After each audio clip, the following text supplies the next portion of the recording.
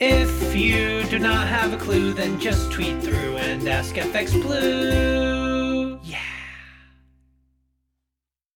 Hello, good morning. It's a rather sombre Friday the 9th. I'm FX Blue and this is the market brief. As the new government beds in, Truss delivered her first action as Prime Minister. She introduced a support plan for domestic energy consumers, so no one will pay more than £2,500 a year for their energy for the next 2 years. The estimated cost of that will be around £100 billion. Chancellor Kwarteng wants to change the relationship between the government and the Bank of England, so he will now meet Governor Bailey twice a week to ensure better coordination between monetary and fiscal policy.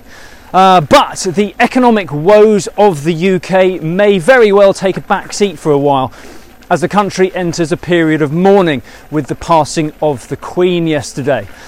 Sterling lost the face of our currency and our country lost a monarch. Social media is of course awash with tributes, memories, anecdotes and condolences. But something caught my eye this morning that I thought I'd share with you to help lighten the mood slightly. Having seen this, as a dog lover, I may forever now struggle to refer to our new king, King Charles, without also adding Spaniel. So, God save the King, and long live King Charles Spaniel.